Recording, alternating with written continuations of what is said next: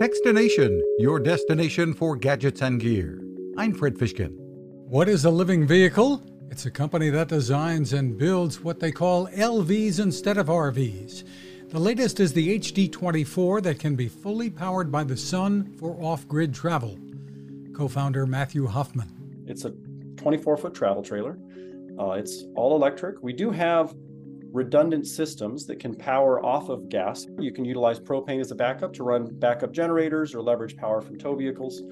This is a smaller product, being 24 feet long, which allows couples and folks that want to get a little bit further out there. It's a little more adventure focused. With prices starting at about $300,000, the HD24 clearly isn't for everyone, but it is built to last.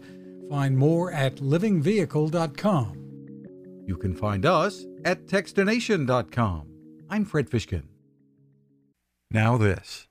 It takes a lot of listening to build a better radio, and that's just what the folks at C. Crane have done. Bob Crane and his crew, nestled among the rivers and tallest trees in the world in Fortuna, California, have made a habit of listening to their customers.